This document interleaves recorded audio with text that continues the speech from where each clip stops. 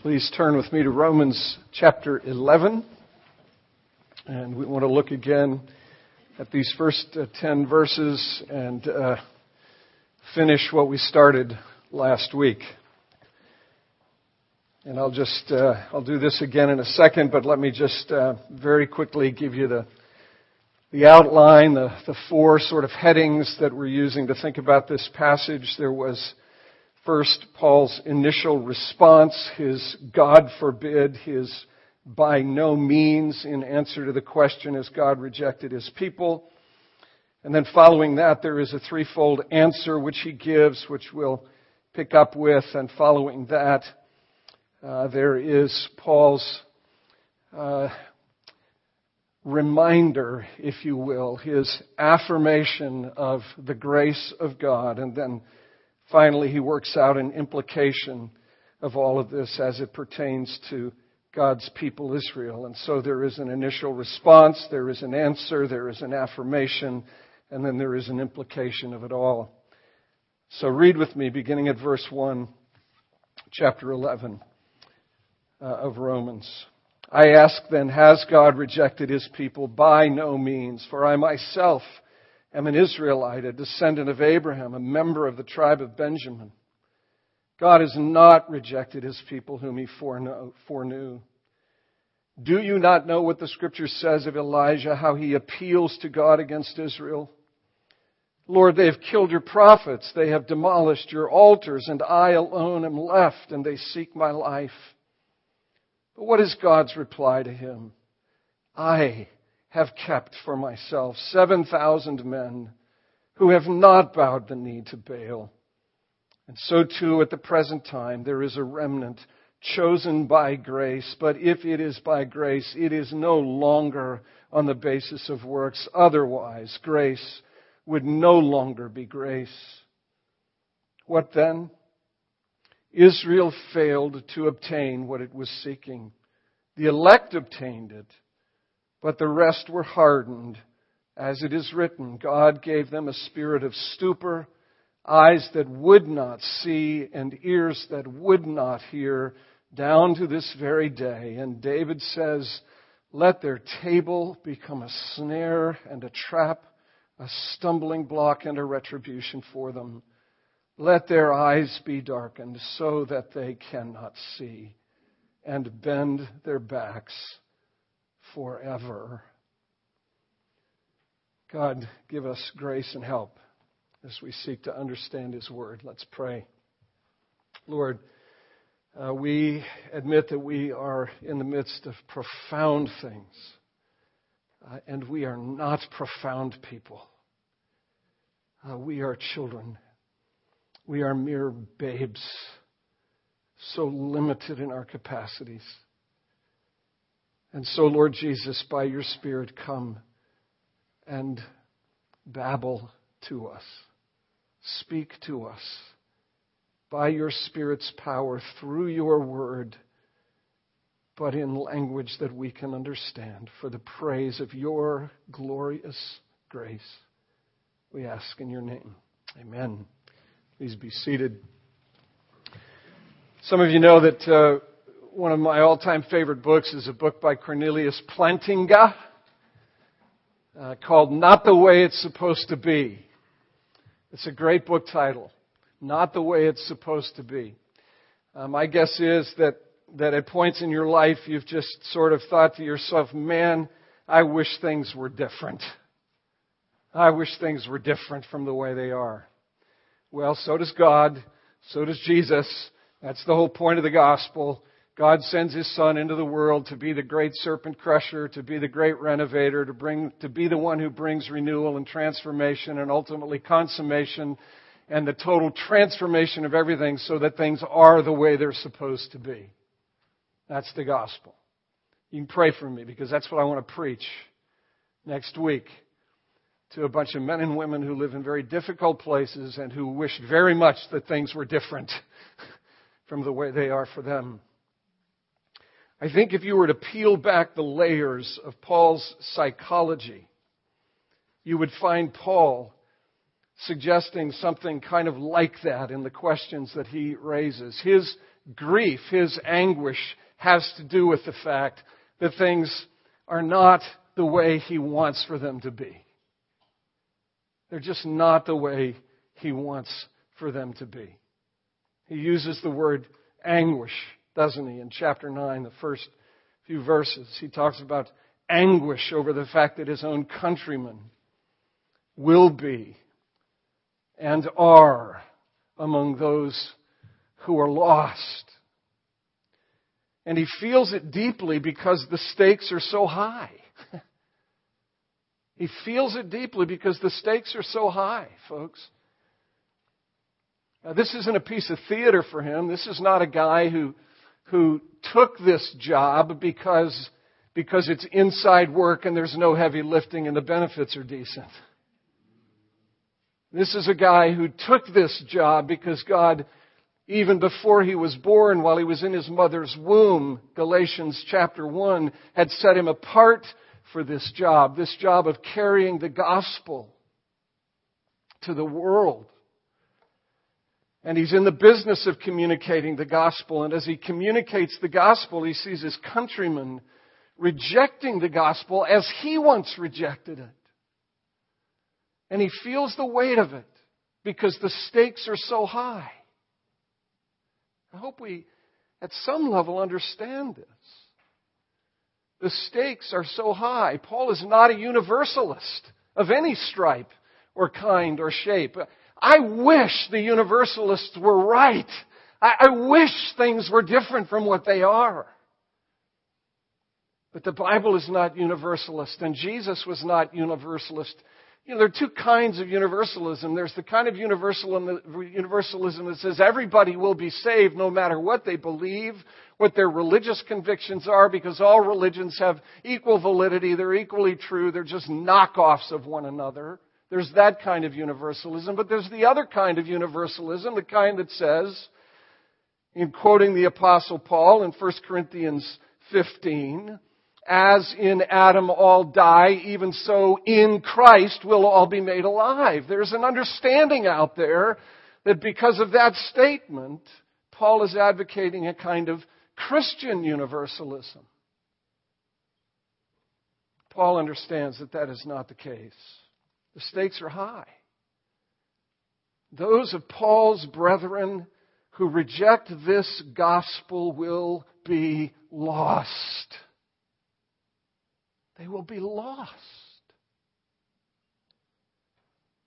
So as he wrestles with these questions, he knows what the stakes are, and that's why his heart is so deeply affected. C.S. Lewis, in this little essay on learning in wartime, begins his little essay with this sort of recognition of the fact that every person you pass on the street, every person you pass in a car, on the highway, every person you encounter is headed in one direction or another.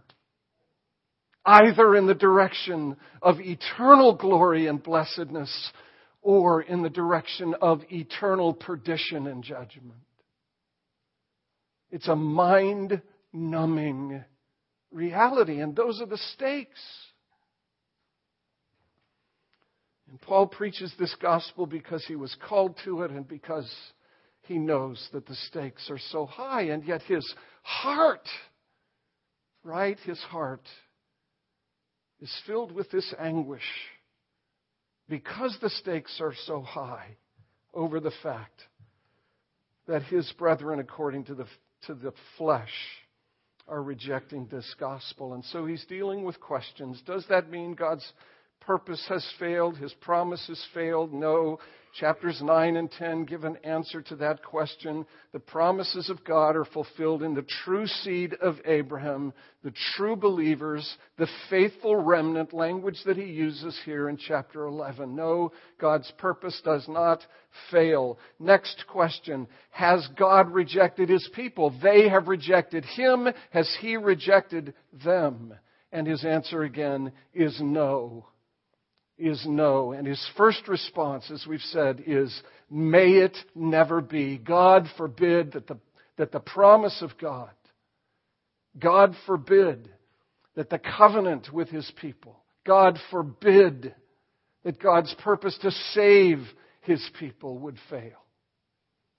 God forbid that such a thing would be the case. And then He gives this threefold answer, and we looked at the first part of the threefold answer last week. His first part of the answer is personal. Look at me. Look at me. I'm an Israelite. I'm a descendant of Abraham. I'm of the tribe of Benjamin. If God has rejected His people, this is the reasoning. If God has rejected His people, then I would be rejected. See, it's a kind of a tight form of logical reasoning. If God has rejected His people, then I would be rejected. But I have not been rejected. I have been saved. I'm a Jew, even a persecutor of the church. I was present at the death of Stephen. I am a Christian. That is proof, that is evidence that God has not rejected His people. If He'd rejected His people, I would be rejected. I'm saved, along with thousands of other people. And so the answer is no. God has not rejected His people. And then He comes to this next part of the answer, what we can call the covenantal answer to the question. He's given the personal answer. Now in verse 2, He gives the covenantal answer. God has not rejected His people whom He foreknew. He's not rejected His people whom He foreknew. Now, who's He thinking about here? Who's He thinking about here in verse 2 when He says this? And this is a somewhat technical thing, but let me just give you what are the main and basic options here as we try to understand what Paul has in mind as he says this. He's given the personal answer. I am proof that God has not rejected His people. Then there's this statement, this covenantal statement, that God has not rejected His people whom He foreknew. Who are these people whom He has in mind? Is He thinking, on the one hand, of the entire nation, both the faithful and the unfaithful, both the obedient and the disobedient, all of the physical descendants of Abraham? Or is He thinking of the true seed of Abraham, the true people who, like Paul, by God's grace are what they are, having come to believe in Jesus the Messiah? In other words, is He thinking about the elect people in the midst of the elect nation? It's a technical question. The scholars are divided. Let me give you my opinion. You can read the commentaries if you want to sort it out for yourself. My own view is that Paul is thinking of the nation as a whole. He's thinking of physical Israel. God has not rejected the nation as a whole. The people who are in view are the Jewish race. And the point that Paul is seeking to make is that his coming to faith in the Messiah, along with thousands of others, again, is proof that God has not abandoned the nation. God is still working in the midst of the nation. God is still working in the midst of this people whom He years and decades and centuries before had called in calling Abraham, the covenant people. What does He mean when he uses this language of foreknowing? God has not rejected His people whom He foreknew. That's covenant language. And what Paul has in mind is this long, long history. This is what we want to see. What we want to see is this long, long history of God's faithfulness to this covenant people, beginning with Abraham and all of those physical descendants who have come from Abraham. It's covenant language. It's language used, for example, in Amos chapter 3, Verse 2, you only, as God through the prophet speaks to Israel, you only have I known of all the families of the earth. Who? You, Israel. The sons, the daughters of Abraham.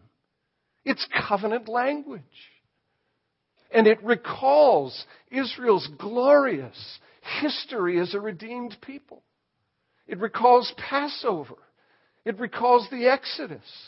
It recalls God bringing His people, the entire nation, to Himself. He brought the entire nation to Himself at Mount Sinai. And He said to them, to the entire nation, you yourself saw what I did to the Egyptians. How I brought you to myself. How I bore you up on eagle's wings that you might be for me a treasured possession and a kingdom of priests. That's Exodus 19. And in Deuteronomy 7, verses 6 and following, as God, through Moses, preaches His final servant to the people before Moses departs and Joshua takes over. Deuteronomy 7, verse 6. You together are a people holy to the Lord. That is, set apart to the Lord. That's what holy means there. It means set apart to the Lord and for the Lord. You are a people holy to the Lord. He has chosen you to be a people for His treasured possession. He loved you, though you were the least. Are we hearing some themes here? See, here's what God is doing through the story of Israel. He's really talking about Himself. He's really teaching us about Himself and how He works and what He is like and what He does. He has chosen you to be a people for His treasured possession, having borne you up on eagle's wings, having brought you to Himself. And He has loved you, though you were the least of all the peoples, not because you were the most numerous. You know what ethnocentric Christianity is? Ethnocentric Christianity is this, or ethnocentric religion. Ethnocentric religion says God likes us because we're bigger, better, stronger than everybody else. Deuteronomy 7 is God saying to the nation, nah. Don't ever lose sight of the fact you were the weakest and the smallest and the least of all of the nations of the earth. Find that trajectory in Scripture. It is all over the place in so many different ways and colors and hues. God loved this people. God delivered this people. God brought this people to Himself. And behind all of that language of Exodus, Passover and Exodus and wilderness wandering in the direction of the promised land, behind all of that is the promise made to Abraham that God would give him descendants, that he would be father to a vast, vast multitude. God has kept His covenant. You know, pastors and theologians throughout the centuries, from before the cross of Christ and across the last 2 millennia down to this present day, biblical scholars, people who believe the Bible, know the Bible, and people who look at history periodically have asked this question. And they've asked this question in connection with Romans chapter 9, 10, and 11. How do you account for the existence of the Jewish people today? How do you account for that? There's one answer. Whether it's 20 centuries ago or 40 centuries ago, it is that God made a covenant with Abraham. And God has remained faithful to that covenant. And God has preserved that nation. Now, hit the pause button, return to chapters 9 and 10, and just remind yourselves that when God made the covenant with Abraham and promised him descendants and made all of those other promises to which God has been faithful across the centuries, just remember that in making those promises and in ordering things by His providence so that that nation is preserved and protected, that is not the same thing as saying every member of the nation would be saved. Right? Jacob was saved. Esau was not. But God has remained faithful across the centuries to promises that He made to Abram. And He'll continue to be faithful to those promises down to the very last day of human history and for all eternity. Has God rejected His people? No. He's a God of covenant. He's a God who, when He makes a promise, keeps a promise. And He has preserved and kept that people ultimately, and this is so critically important,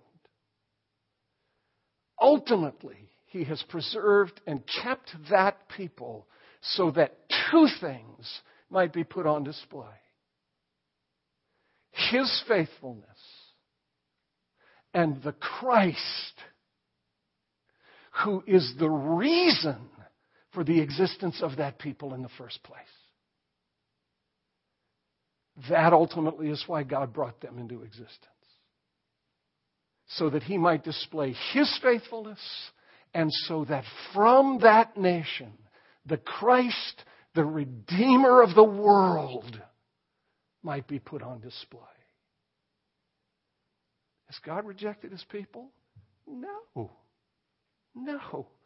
God makes promises. God keeps promises. And so that's His covenantal response. And then He gives a scriptural response. You could call it a scriptural illustration. It's the last element of this threefold response. Has God rejected His people? Heaven forbid. Here's the answer. Look at me. Look at God's covenant and how faithful He has been across the centuries. And look finally at the Scriptures themselves. And He gives us this illustration from the days of Elijah. Elijah, who lived in a desperate, desperate time. Elijah, who lived in a time when it appeared that all was lost. Idolatry abounded. He was alone in a cave, fearful, quaking, that Jezebel was going to take him out. And this is after God had demonstrated His great power in the encounter with the 450 prophets of Baal and the other false prophets. Paul does, Elijah out of the text of Scripture to give us an illustration again, of the fact that God is at work, even in days of incredible idolatry and darkness. Even in days of massive rejection, unfaithfulness, disobedience, and rebellion. God is at work. Has God's promise failed? Has God rejected His people? No. God's people in large numbers may have rejected Him, may be disobedient with respect to Him, but He is faithful. And verse 4, Paul, in citing the life and times of Elijah, cites God saying, I have kept for myself 7,000 men who have not bowed the knee to Baal. Now, who kept them? Who kept them? Who, at the end of the day, accounts for the fact that in the days of Elijah, there are 7,000 who have not bowed the knee to Baal? And you remember what I suggested last week. Please read that number as being theologically significant. 7 times 10 to the third power. The 3 most important numbers in all of Scripture. 3, 7, and 10. It's perfect. It's complete. There is not one missing. There isn't one too many. There isn't one too few. It is the perfect number. It is a number God knows. It is a number that God Himself has kept. I mentioned to you Lloyd Jones' sermon last week. I'll mention it to you again, where he goes off, which he does often. I learned from him. And where he presses the significance of those 3 words in the English, I have kept. What is God, through Paul, saying to his readers? If God does not keep a faithful remnant, there will be no remnant. Once again, folks, this is deeply humbling. It's profoundly humbling. But if you want an explanation for why there was a remnant in the days of Elijah, if you want an explanation for why there is a remnant in days of unbelief in any generation or any century, the answer is never, ever to be found in that remnant. The answer is ever and only and always to be in God Himself, who keeps the remnant. Why are you here this morning? One reason at the end of the day. Why do you hear the things that are being said? I mean, hear them not as these sonic impressions on your eardrums, but as deep and profound spiritual truths in your souls. Why do you hear them? Why do they begin to shape you and form you and make you over? These words from this very fallen and frail instrument. Because God works and keeps. Look, I have conversations with you folks, sometimes out there, sometimes over the phone, sometimes through email, sometimes in my office. I know you're distressed. I know you look at this culture, and I know you look at the church, maybe even this church, and you say, what's up with this? My friends, the encouragement in this, the admonition in this, is that you look beyond what you can see to the one whom you cannot see, who keeps a remnant for Himself, who is the final explanation at the end of the day, even in the midst of widespread unbelief, who at the end of the day is the answer to the question why there is a remnant at all. And the answer is God. And that should be a deep comfort and encouragement to you, right? Truth upon the scaffold ever will prevail. Truth is on the scaffold. What's a scaffold? It's a place where things are executed, where people are hanged by the neck until they are dead. Truth is on the scaffold, but truth ever will prevail. God will see to it. God will see to it. I don't know where Mary is, but if she were here, she'd be saying amen. And I hope in your hearts you're saying amen. I hope you are locating your hope and confidence outside yourselves and in God who is faithful.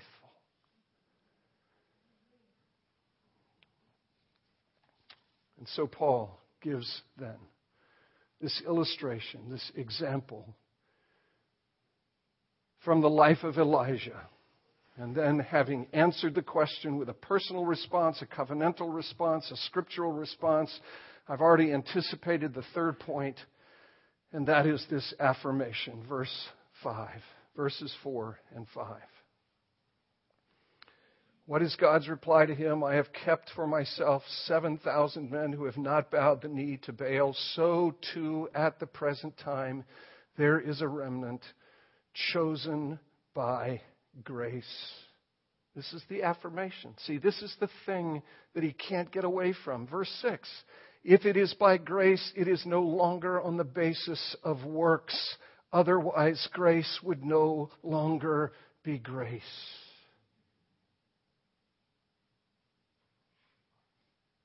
Chosen by grace. Folks, I know I'm preaching to the choir in a lot of respects here. But I really want to ask you to recognize this yet again. If you think about what is said here, Paul, who looks at the nation, Paul, who looks at who he was, and I am convinced that with every stroke of the pen, he is remembering who he was. Remember the illustration from last week, the film Amazing Grace. John Newton, laid in his life, blind as a post. Two things I know. I am a great sinner and Christ is a great Savior. The memories of human flesh rotting and dying in the cargo holds of the ships he captained. The Apostle Paul, with images of the men and women whom he took from their homes, incarcerated, and whose executions he was responsible for and oversaw. Even today, from such deep and widespread, massive unbelief and rebellion, there is a remnant chosen by grace. It's the only explanation, folks. It's the only explanation. And Paul goes on to say in verse 6, if it is by grace, it is no longer on the basis of works. Otherwise, grace would no longer be grace. There was a time in Paul's life, and who knows? Who knows? Maybe Jesus even had Paul in mind when he pointed out and told the story of the publican and the Pharisee. There was a time in the Apostle Paul's life, you can be sure, when he would have said, God, I thank you that I am not like other men. I tithe. I give to the poor. I fast. I.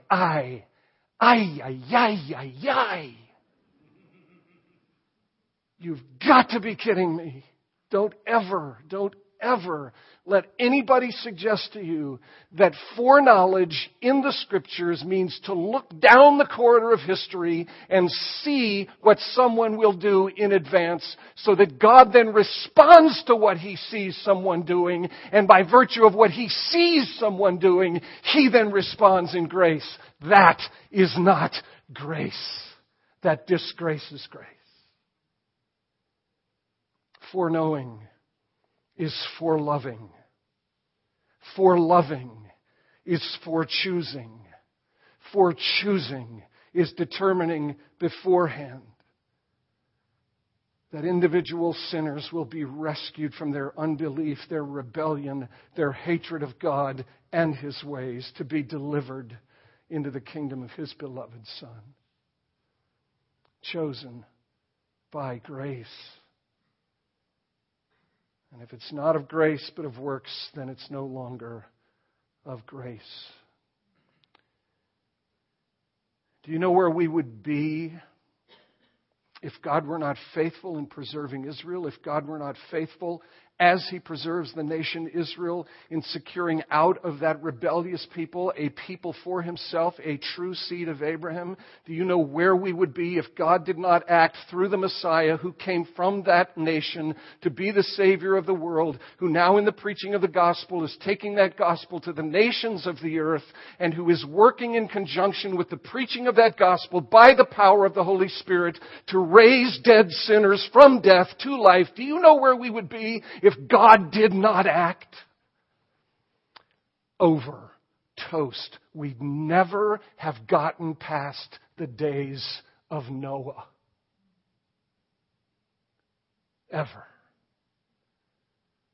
But across all of human history, because of what God is determined to do before the foundation of the world, God has been preserving, and God has been keeping, God has been acting by grace to keep a people for Himself. So what's the implication? Here's the tough, hard, and painful implication of this. The implication is, that's what Paul's little phrase, verse 7, what then? What then? What's the implication here? Here's the implication. Israel failed to obtain what it was seeking. Israel failed to obtain what it was seeking. Who does he have in mind? Again, he has in mind the widespread unbelief among the Jews of his day. Story's not over. Look at verse 11. This is where we're going to go in a couple of weeks when I return, by God's grace, Lord willing, and through your prayers. 1 through 10 describes Israel's rejection as partial. Verses 11 and following describe Israel's rejection as temporary. As temporary. That's where we'll go. There's hope. There's a day coming. It'll be fun to sort that out. But for the time being, Israel failed to gain what it sought. Why? Because of unbelief. The elect obtained it. Why? Because of grace. God's electing grace. And what is God's response then to their unbelief? This widespread unbelief. God's response to their unbelief, as was true with Pharaoh, God's response is to give them over to themselves and harden their hearts so that their hearts become increasingly hardened. And here's the great tragedy, the great sadness, and it's frankly an appropriate thing for us to think about as we come to this table. He cites David, verse 9, let their table become a snare and a trap, a stumbling block and a retribution for them. What is a table? A table is a place of fellowship. That's what the covenant is about. That's what God is about. God is about establishing relationship and having fellowship with the people. But the very image of that covenant, the very image of that relationship, the very image of that fellowship now becomes not a privilege, not a blessing, but a prison. It's one of the most painful, excruciatingly confusing things that a pastor has to deal with. That there actually can be people, I've seen it, maybe you've seen it, it's heartbreaking to Paul, it's heartbreaking to any pastor. There actually are people who can grow up exposed to all of these privileges, all of these blessings, all of the grace that is in evidence in the sacraments of baptism and the Lord's Supper, in the blessings of being part of a covenant community. People can actually grow up with these things and can put their trust in those things rather than in the one to whom they point.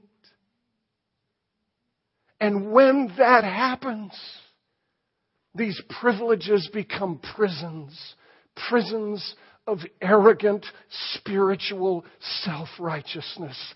Don't let it happen. Don't let it happen, my friends. As you come this morning, don't come And I know we have it in our hearts to be able to do. You do, I do, we all do. We have it in our hearts to do this. Don't come as Pharisees who would say, because of this or this or this or this or this or this or this or that or that or that or that, I am something that somebody else isn't. Come. Come knowing who you are. Come knowing that you are like the publican. Come knowing that it is repentance. It is heart-breaking repentance that brings you legitimately to this table. It's not cleaning yourself up. It's not ordering your life well enough. It's not trusting in the table. It is trusting in the one to whom the table points. Come. But come as repentant sinners who are the beneficiaries of this extraordinary, limitless, beautiful mercy and grace. Come with the words of the hymn echoing in your minds. Grace greater than all my sin. Come, let's pray. Lord Jesus, we're in the midst of things that are hard for us, the mysterious outworkings of your glorious purposes. But I pray for each of us, the thing that is at the heart of it would be big and real. And that is that you save sinners. Oh, Jesus, I pray for any who are here in this room who may have heard these things for years and even decades, but who have not truly abandoned themselves, their righteousness, and turned exclusively and only and solely to you. I beg you, Jesus, that you would work in those hearts and rescue them from that prison. And come and be with us as we gather at this table, we ask in your name. Amen.